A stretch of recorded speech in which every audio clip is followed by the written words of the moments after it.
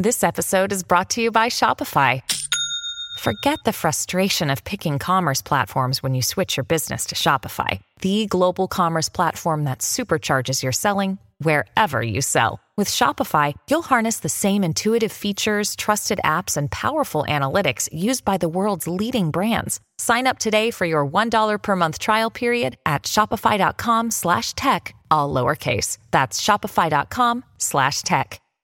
Hello, everybody. This is Marshall Poe. I'm the editor of the New Books Network. NBN listeners like to read books and buy them. So we thought we'd tell you that right now, our friends at Princeton University Press are having a remarkable site-wide sale. You can get 50% off books, including ebooks and audiobooks, with the code 50, F-I-F-T-Y, at checkout until May 31. You can save some real money on Princeton University Press books. I encourage you to go there and check it out. Welcome to the New Books Network. Welcome to New Books in Anthropology, a podcast channel on the New Books Network. My name is Joelin, and I'm your host for this episode. I'm here with Dr. Roberto Gonzalez to discuss his new book, War Virtually: The Quest to Automate Conflict, Militarize Data, and Predict the Future, published by University of California Press in April 2022. The book presents a critical look at how the U.S. military is weaponizing technology and data for new kinds of warfare and why we must resist. Dr. Gonzalez is professor and chair of the San Jose State University Anthropology Department. He has authored 4 books, including Connected: How a Mexican Village Built Its Own Cell Phone Network, and Militarizing Culture: Essays on the Warfare State. Thank you so much, Roberto, for joining me to discuss your book. It was a pleasure to read. Thank you for the introduction and for the invitation to be here with you today. Now, normally at the beginning of an episode, I might ask you to tell us a bit about your background, but in fact, you already introduced yourself to our NBN listeners when you were on the podcast back in October of 2021. To discuss your book, Connected. Can you remind us briefly where your educational journey has taken you and what links might exist between your Connected book project and your research for War Virtually? Sure, I'd be glad to do that. I began my college career not even knowing what anthropology was. I started out as a mechanical engineering major. As a high school student, I wasn't sure what I wanted to do, and mechanical engineering sounded as good as any other major, and I heard it was a good career path. And I studied that for 4 years, and even worked as a student engineer in a couple of places, including a General Motors assembly plant, of all things. And then my senior year, my 5th year, I should say, I took a general ed course that was the Introduction to Cultural Anthropology course at the University of Texas at Austin. And I was blown away. My mind was, my world was turned upside down, as they say. And I very quickly investigated how long it would take me to get a degree in anthropology. And I found out I could probably do it in about 3 semesters. And I just took the plunge, much to my parents' dismay. But I have no regrets at all about doing it. I applied to PhD programs during my second to last semester, and surprisingly got accepted at a number of places, including UC Berkeley. So I was a fairly late arrival to the field of anthropology, but I discovered very quickly that it was a much better fit for who I am as a scholar and as a writer, and gave me a kind of insight into the way that humans behave the way they do.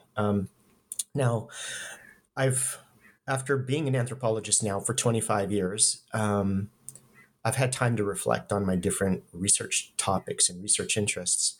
And I would say that the connecting thread is that there is some element of looking at science and technology within a cultural framework that links all of my work from beginning to end. And so just to give an example, my doctoral dissertation was a project called Zapotec Science that was looking at the work of peasant farmers in southern Mexico in a remote mountain village with real careful attention to how they operate using essentially a version of the scientific method, but using their own cultural assumptions along the way. And then later on, you've mentioned my book Connected, which came out in 2020. That's a book about the same village, but it's the story of how they built their own community-based cell phone network against all odds, without any help from the government or multinational telecom companies. And so there's a very heavy element of science and technology studies throughout that book.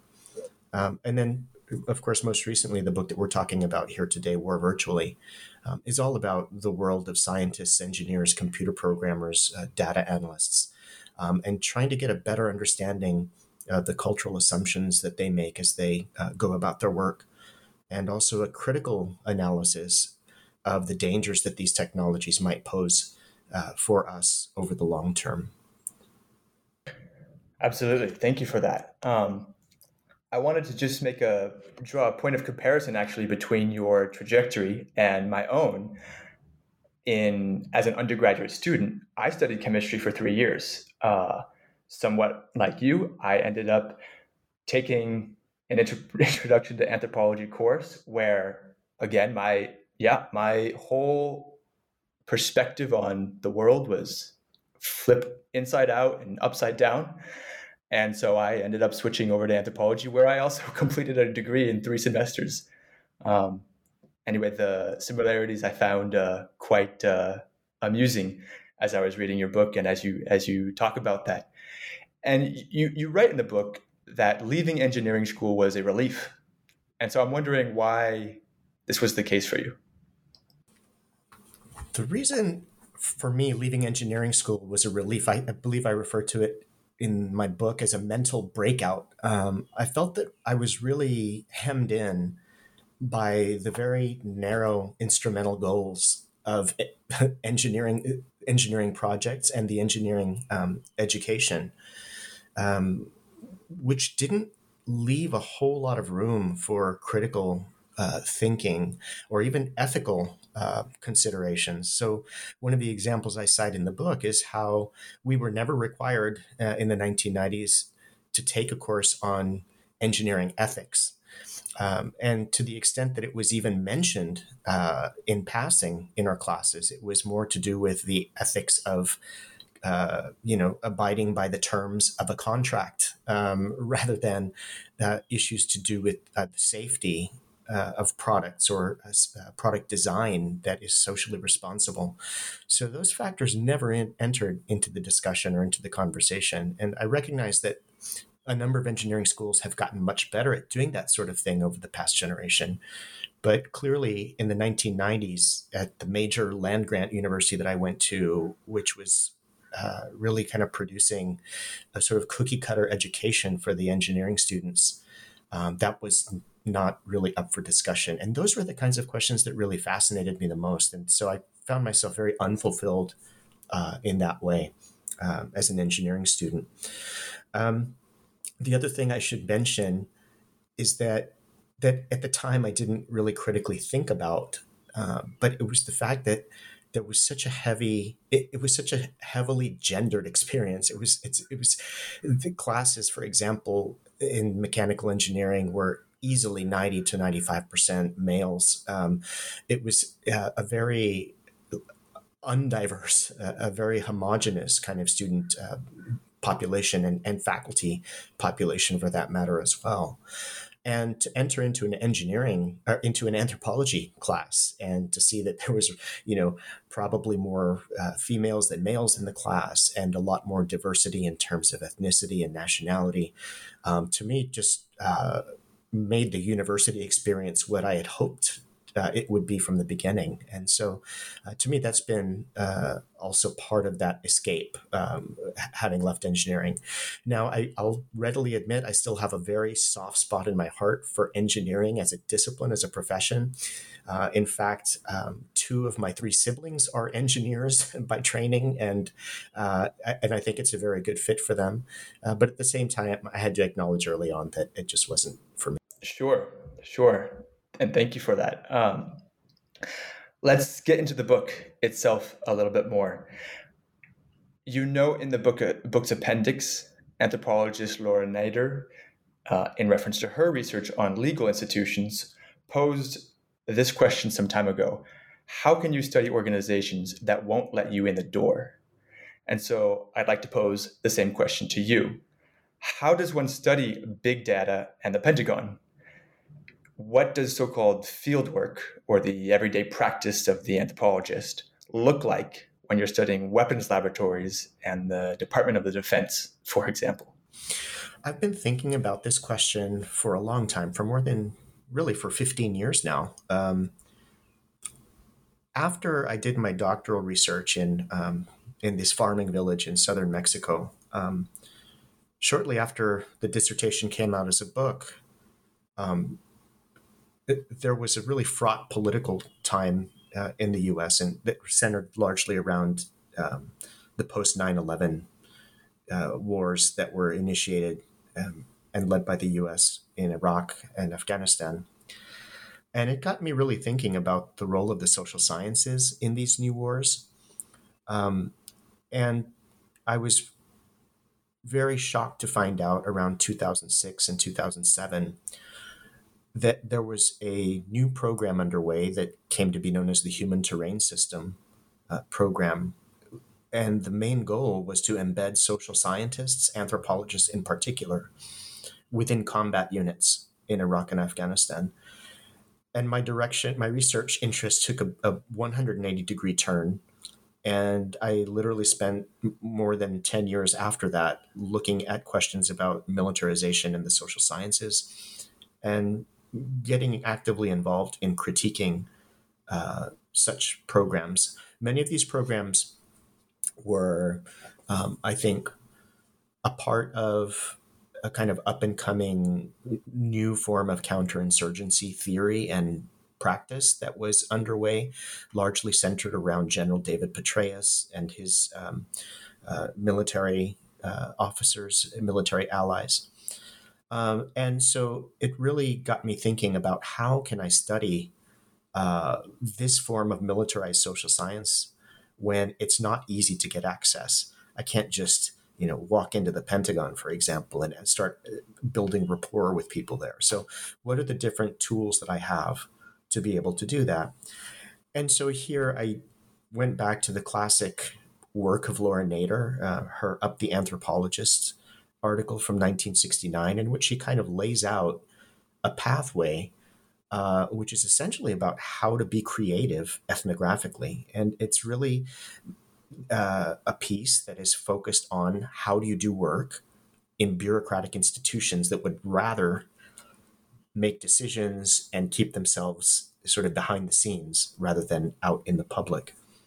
And so I really followed her framework pretty closely. And the first suggestion that I found really important was what she calls documentary analysis, which is essentially finding whatever documents and reports, budget documents that might be publicly accessible or available. And nowadays, with the internet and the capacity to do online research, it's a kind of historic time in that way.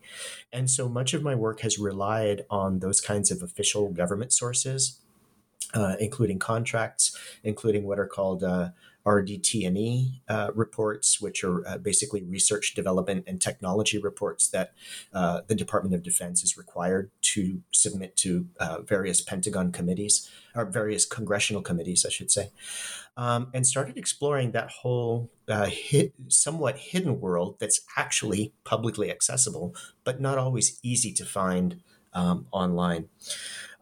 Other sources that I used were the websites and annual reports of major defense contractors, I began finding a number of nonprofit organizations, probably the most important for this book, of which was a group called Tech Inquiry, which specializes in doing research on tech industry contracts that have been awarded by the Pentagon to some of the biggest names in tech, as well as lots of smaller firms as well.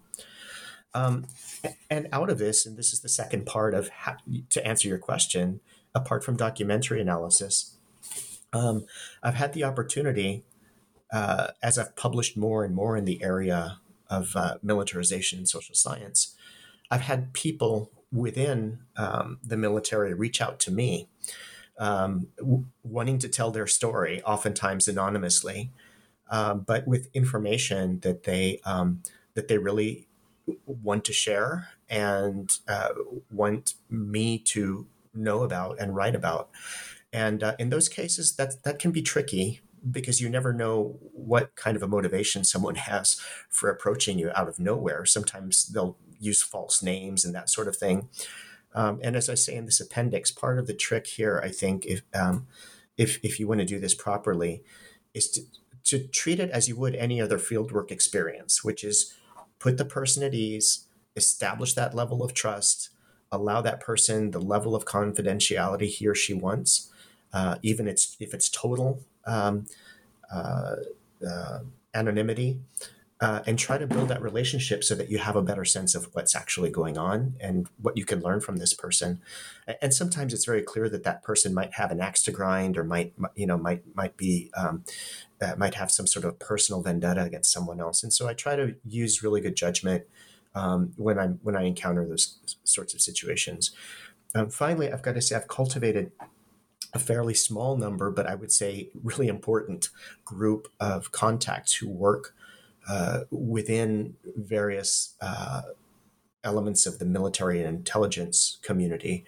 And it's a very different culture with lots of different expectations, different kinds of linguistic norms.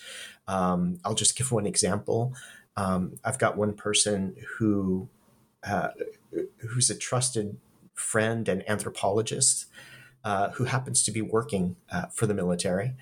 And the person did me the favor of going through every page of the book and correcting every time I used the word clandestine inappropriately. So within the world of military intelligence agencies, terms that we might, as anthropologists, just sort of take for granted as ordinary terms like clandestine or secretive or secret or what have you, have very specific meanings within those institutions.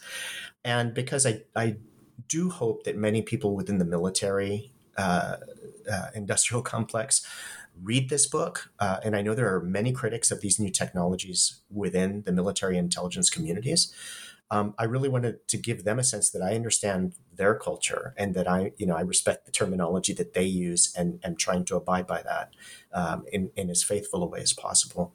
There's one other kind of funny example here, which is that it turns out that within the military, you don't necessarily have to capitalize the word soldier or pilot, but you should always capitalize the word Marine. Regardless of whether you're talking about the Marine Corps or just an individual Marine, always capitalize that. And so that's a kind of linguistic detail that where I think it's really important to be able to understand these institutions and get a sense of what's going from within and within the norms that they follow. Interesting. Is the capitalization also the case for like Navy SEAL, for example? I wonder, because I've seen that capitalized. Yes, definitely. Or Green Berets. So I suspect it has something to do with rank and sort of relative importance of one unit over another. Okay, interesting. And that actually brings us to another aspect of the book that I think our listeners, once they get their hands on a copy, will notice pretty quickly, and I notice as well, which is the writing style. It feels a little bit different. I would say it's not the same as what would otherwise be considered a heavily academic text, where typically you have it's written for other academics, perhaps solely. I'm curious, was this choice of writing style intentional? What were you trying to do there? I've very deliberately over the last, I would say 6 to 7 years or so, tried to abandon as much of the heavy academic prose as possible. I came to a realization that I've established myself firmly enough within the discipline to not necessarily need to be have my writing steeped in heavy jargon. I understand the importance of that and recognize the value of it. However, for the kinds of topics that I'm writing about, for me, it's much more important to use language that's very accessible to people that don't have PhDs in anthropology. In fact, to people that are just, ordinary lay readers who are interested about a topic and want to learn about it. And so what I try to do is, sneak in the anthropology in a way that's palatable and understandable to people, so that they can recognize the value of what our discipline has to offer, yet at the same time reach a very large group of people. And I've had a wonderful experience working with my editor at University of California Press and having conversations with her about tips that I can use to develop my writing in that way. For me, what anthropology as a discipline has to offer the world is far too important to be masked or hidden behind jargon that only a few dozen anthropology PhDs are going to understand. We're in that really wonderful position of being able to bring to others within our own society lessons that we've learned from other parts of the world, from societies that are oftentimes solving problems in radically different ways than we are, and that have a tremendous creative capacity that we as a society can learn from. And to not share that with others, to me seems like an incredibly missed opportunity.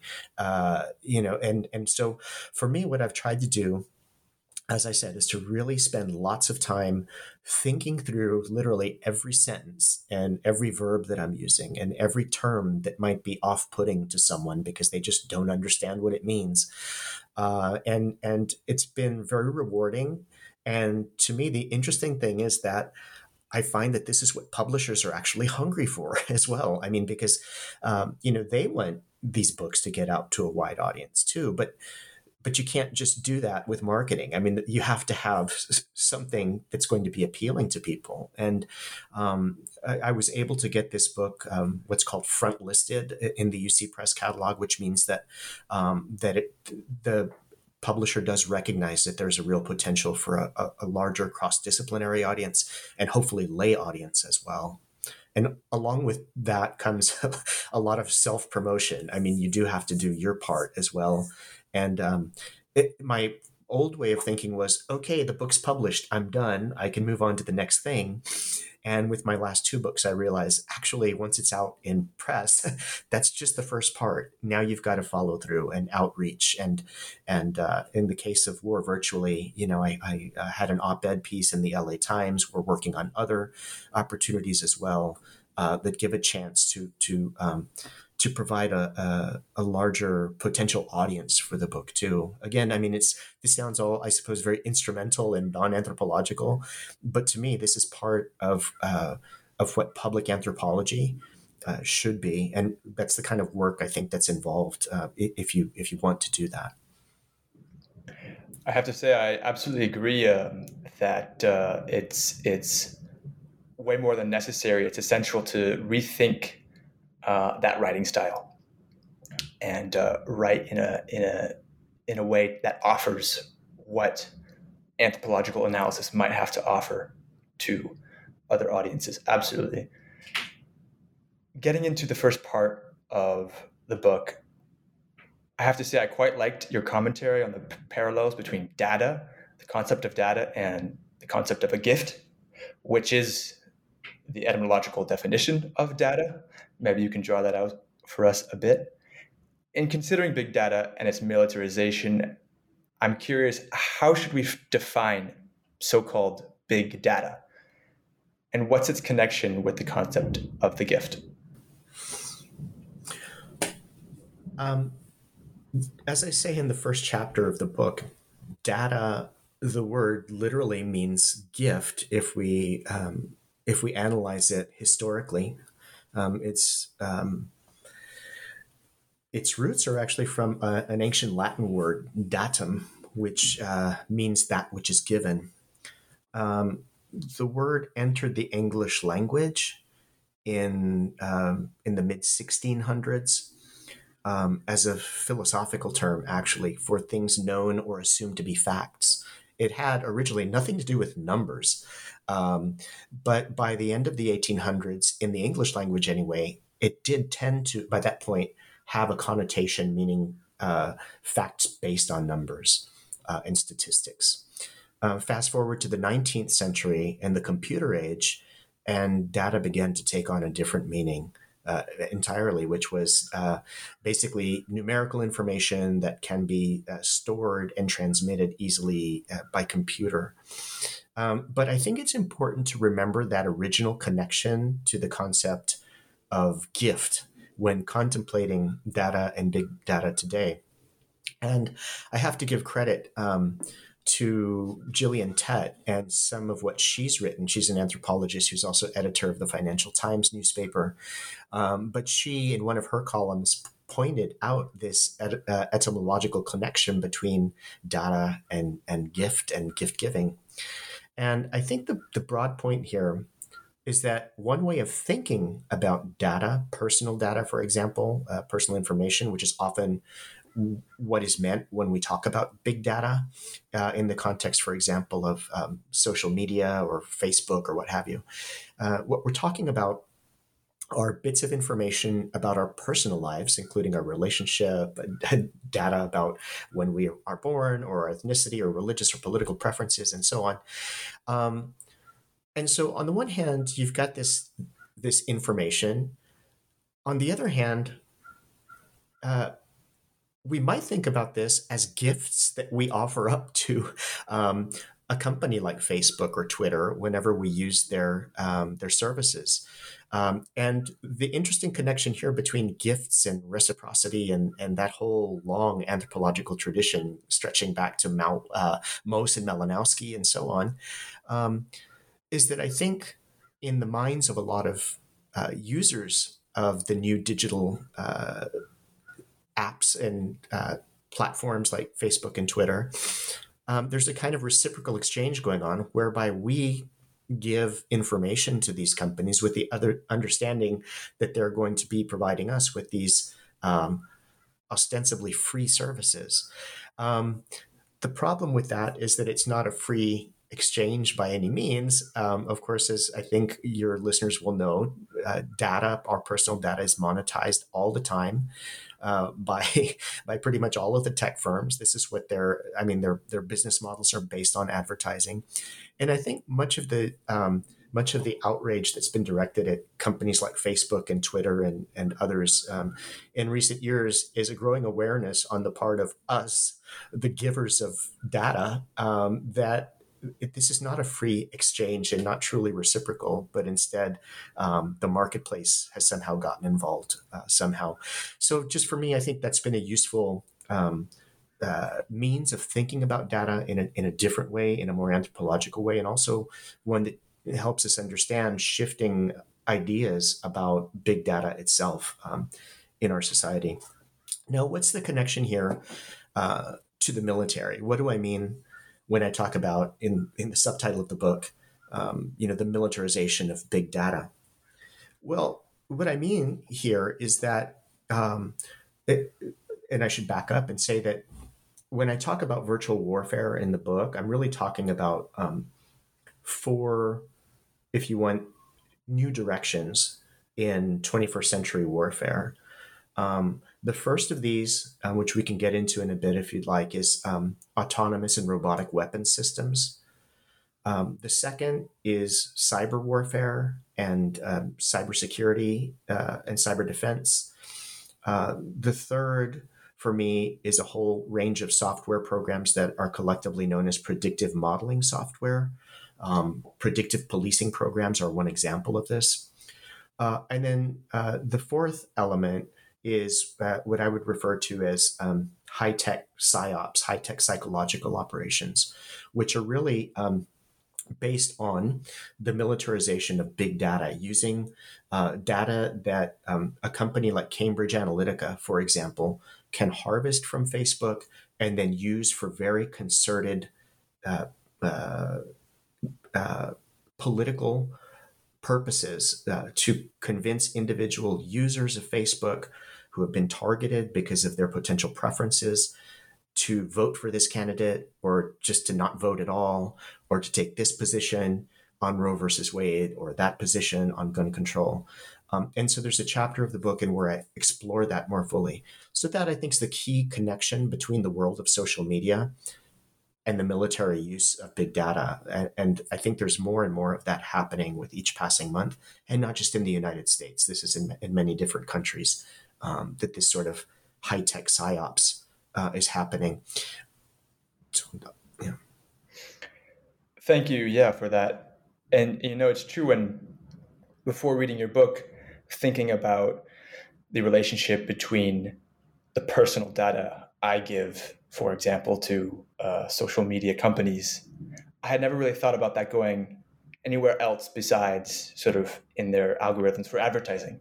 And you make that link very clear, that our personal data and experience online isn't just going for the ads. There's connections that feed into other programs, even that are part of the Pentagon and Department of Defense, which perhaps we can talk about a little bit later.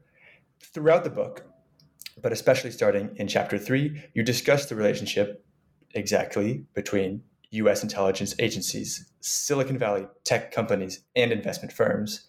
And so I have another question for you, which is, what is a dual-use technology? And if you could define that term, that'd be great. What is the concept, and what does it help us understand about a company like Google, for example?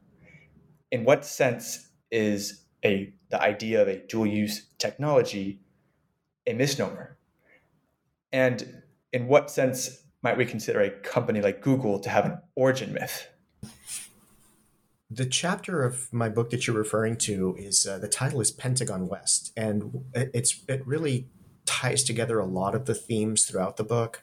One of the underlying currents that I thought was really important to talk about was how we would do well to start thinking about Silicon Valley and the tech industry more generally, not just as something separate from the military-industrial complex, but as an integral part of the military-industrial complex.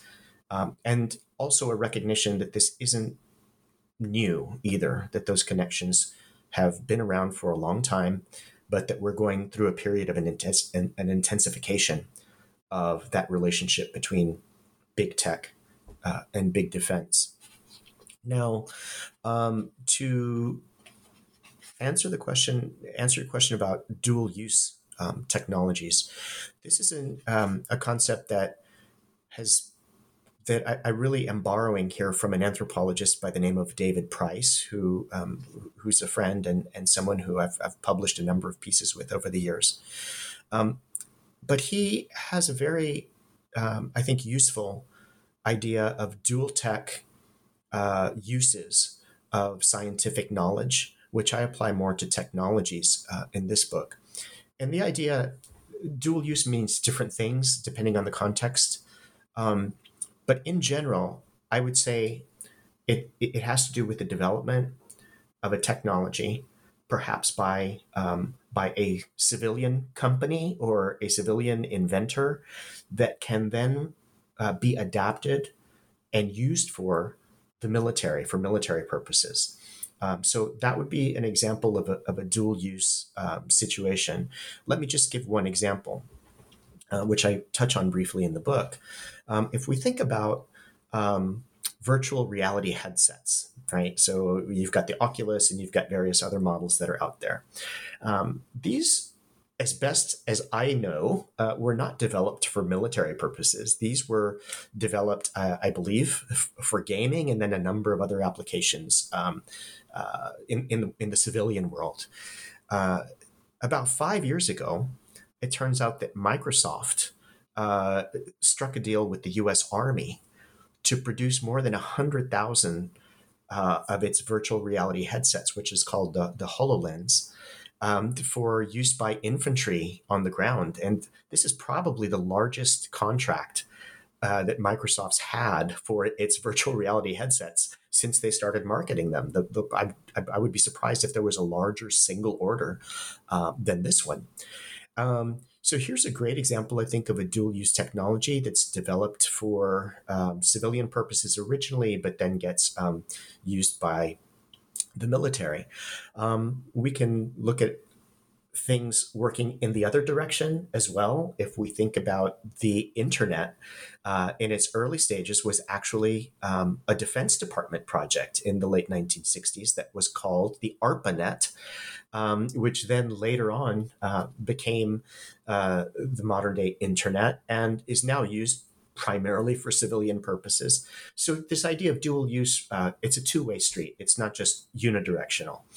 But for me, it's a really important concept to keep in mind because it sensitizes us to the ease with which technologies or knowledge can cross this border, and how something that was never for military use can become militarized or weaponized in some cases. So that, in essence, is what the concept is about. And I think it's also really useful for helping us understand this longstanding connection between the emergence of Silicon Valley as this incredibly important hub of innovation and of economic power and might, and the military industrial complex as well. Now, to get to the part of your question that has to do with Google, let me talk a little bit about this case. I think that, like many tech companies, it has its own kind of origin story, a sort of mythology about how the company was created and how it grew. But like any myth, like any origin story, it has to be taken with a grain of salt, and one has to question, what's the real motivation of this myth, and what function is it serving in the society at large? The origin myth of Google goes something like this. In the 1990s, you had a couple of just really brilliant Stanford students that were able to cobble together a number of computers and use the university's basically internet connection to create this dynamic new search engine using this wonderful new algorithm that the creators developed, and the rest is history, right? So the myth is that, by their own determination, grit, and just genius, their immense innovative power, these two renegade Stanford students created one of the most valuable companies on the planet that serves us in so many ways, from Gmail to the search engine that we use on a daily basis. And their company now is even a verb, right? We talk about Googling things, which I guess really means you've made the big time. The fact of the matter is, and the part of the story that's often forgotten or never mentioned, is the fact that the creators of the Google search engine and the founders of the company were in fact financed with taxpayer dollars that came from the U.S. Military and intelligence communities, who were interested in the possibility of a kind of worldwide archive of material that could be, it's like the biggest open source treasure in history. And I think the Pentagon understood this when they started pumping money into this project in the early years, because I think they understood it could serve their intelligence gathering purposes in very powerful ways. And so I think that's an important part of the story to keep in mind. Now, we can back up historically And we can apply the same kind of analysis to Silicon Valley as a whole. So again, whether we're talking about the development of the original semiconductors in the late 1950s in Mountain View, California, at the heart of Silicon Valley, or whether we're talking about the experiments that led to the Apple IIe computer and so on out of someone's garage. What is often left out of the picture is that there was Pentagon funding from the very beginning, from the development of those first semiconductors back in the 50s, so that there's always been that connection there, although often in the background. And that's something that I try to highlight. By no means am I the first person to expose this. I mean, there have been a number of historians and investigative journalists that have gone into a lot more depth on this than I have. But as someone working at San Jose State University, which, our logo at the university is powering Silicon Valley. It's like we take great pride in being at the heart of this area.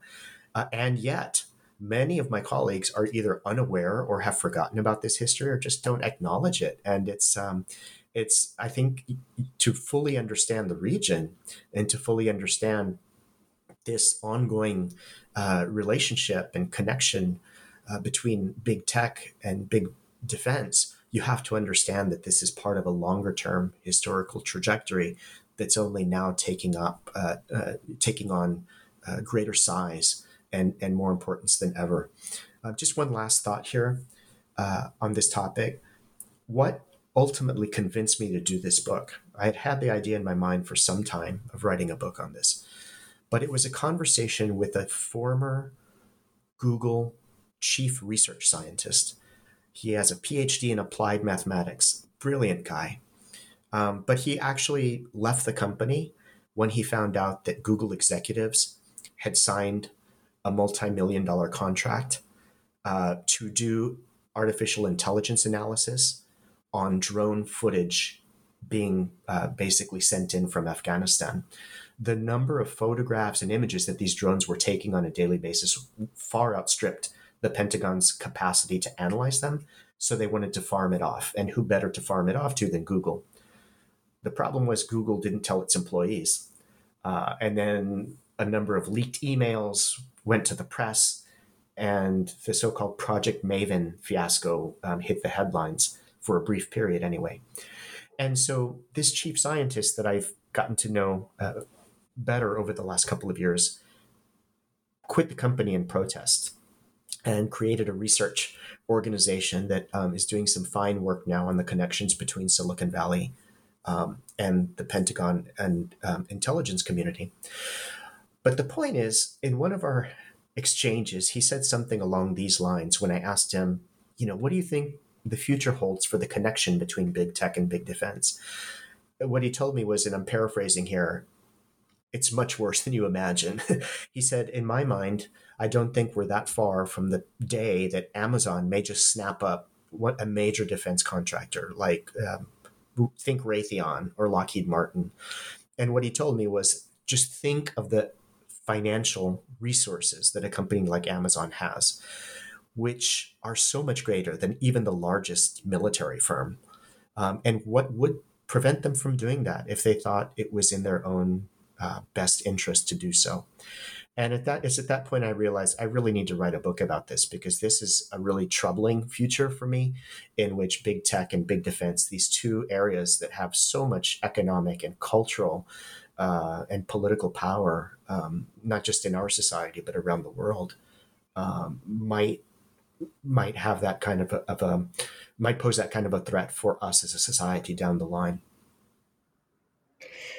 Well, I'm very glad that you did write the book, because it helps me and our listeners organize some of these trends we hear, perhaps in the news and on social media, of the relationship between Silicon Valley and, say, the Pentagon.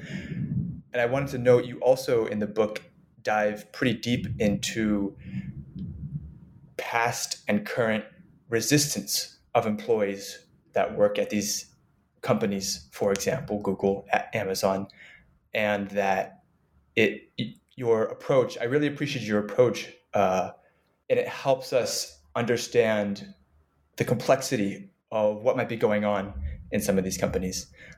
So perhaps later we can touch on that.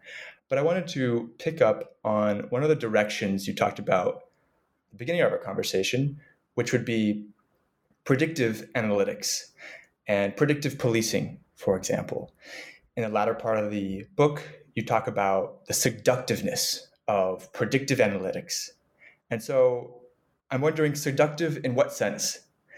And perhaps to answer this, you can describe to us what Aptima is, which is an example of a project that you talk about in the book. And that concerns predictive analytics. It's almost laughable when I was reading about it. And I think we're tempted to laugh off claims of creating software that can predict responses to military actions based off social theory, even anthropological theory, and identity trackers, for example. But why, in your mind, should we take these attempts to create such software seriously?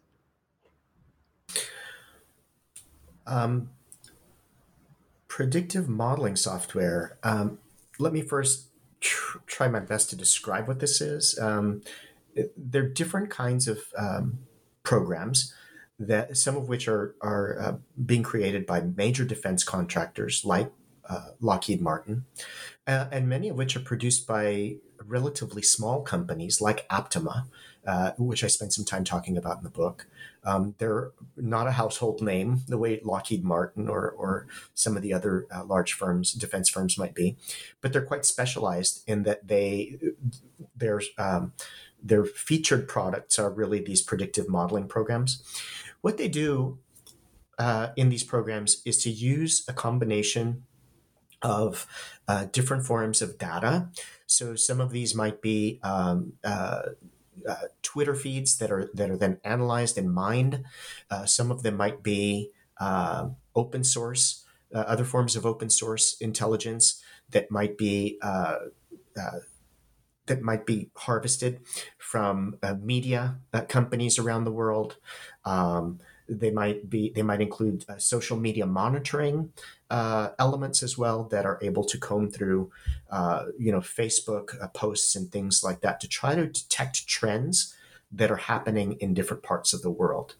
The idea here is that if you have enough data sources and you're able to integrate them and analyze them quickly enough, and here's the seduction part, then you can potentially, or hypothetically, I should say, be able to predict where future conflicts are likely to occur.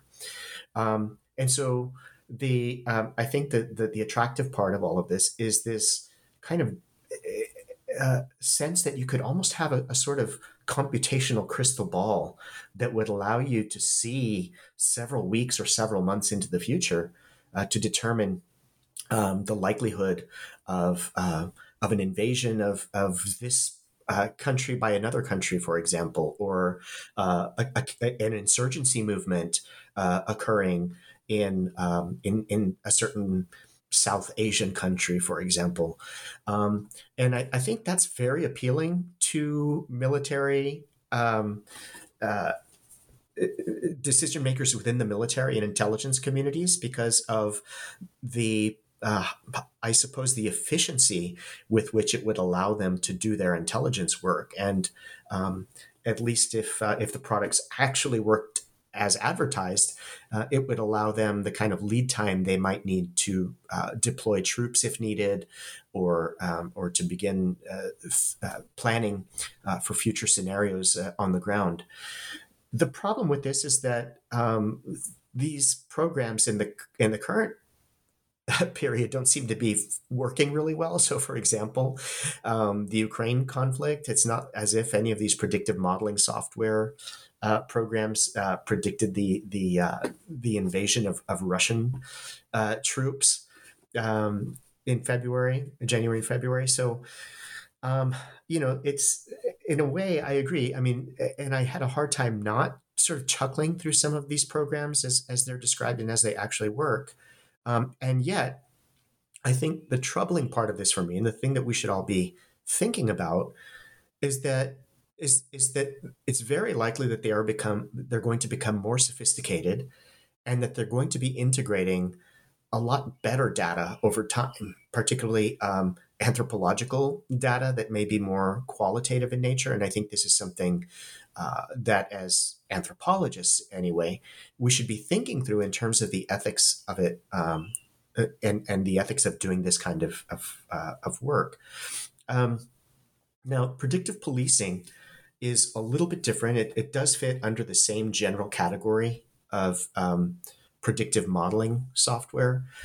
But predictive policing, which I do spend a number of pages in the book talking about, to me is really interesting because it shows how easily these kinds of technologies can be used domestically here at home. And so there are many cities within the United States that have bought these programs and are making use of them, even though they are rife with problems. Most importantly is that, and I think this has been quite well documented at this point, there's a tendency for these programs to focus their predictions for street crime, for example, in largely black and brown neighborhoods. So you've got, and as I say in the book, it's data in, garbage in, garbage out, to use the phrase. If you've got bad data going into these predictive modeling programs that are biased and that are already reporting a disproportionate number of crimes in those neighborhoods, then the garbage out at the other end is going to be that prediction that that's where more crime is likely to happen, even though the models they're using are really dubious and have been criticized by many experts who understand the algorithmic processes that are being used in these programs. Right. Thank you for that. So, of course, we can't cover everything in the book, which really is a very thoroughly researched book that dives deep into the topic of virtual warfare. However, I wanted to ask, are there any arguments or points that you wanted to highlight or feel that we missed in our discussion?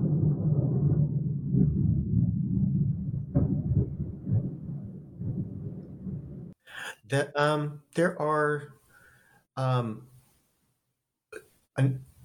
so many examples that I give in the book that I think could leave people feeling really powerless as they read it. But that by no means is my intention. In fact, I would say the opposite is my purpose, to really wake people up to the really fast rate at which these technologies are being developed, and how there are movements underway to push back against these technologies. So I'll just mention two examples. One I've already alluded to. That is the what I call the resistance movement within the tech industry, which doesn't get as much attention as it should. You have had worker protest movements happening at some of the largest tech companies, including Google. Microsoft workers protested when that virtual reality headset contract was granted to the company by the U.S. military. You had Amazon workers protesting when its facial recognition technology program was sold to immigration and customs enforcement officers. So you've got, I think the development now, it's really exciting to me that you've got workers that are actually becoming I would say politicized as they see these decisions being made by corporate executives without consultation of workers. And in other industries, that might not be a big deal, but historically, many tech firms have prided themselves on really being employee focused and sensitive to the needs and opinions of employees. So that is very much a work in progress, I think. But for me, it gives me a lot of optimism about the potential for pushing back against these forces. The other example here, I would say, in terms of reason for optimism, is that I do spend. We haven't talked about it much, but I've got an early chapter in the book in which I look really critically at automated weapon systems, drones in particular, and you do have, I think, more and more people. And this is a global movement, actually, that are really critical of the use of unmanned aerial vehicles, not just by the US, but by other countries as well. And the frightening prospect of these things being given full autonomy so that they're essentially making the decision to kill on their own with no input from humans. So along that vein, you've got groups like the what's called the Campaign to Stop Killer Robots, which is an alliance of numerous NGOs around the world that includes the International Committee Against Robot Arms and Amnesty International. Human Rights Watch is a part of that coalition as well. So those movements are just picking up, I think, more and more support as time goes on, and as more and more countries adopt these forms of unmanned weapon systems that can potentially be made into fully autonomous weapon systems. So for these reasons, I try to end the book in such a way that by presenting alternatives for people that feel that they want to sort of join in pushing back against the development and deployment of these new technologies. Absolutely. Well, I think I've taken up enough of your time today. But before you go, can you tell us a bit about what you might be working on now? Sure. One of the things, let me just back up and say that part of the reason I was attracted to anthropology is just the shockingly broad number of things you can study within even a subfield like cultural anthropology. You can do a project on religion or agriculture or science and technology. You can study health and wellness. You can study sexual practices around the world. You name it, art, music. To me, as someone that's always, I think, had a pretty eclectic range of interests, that was a huge draw, which anthropology allowed.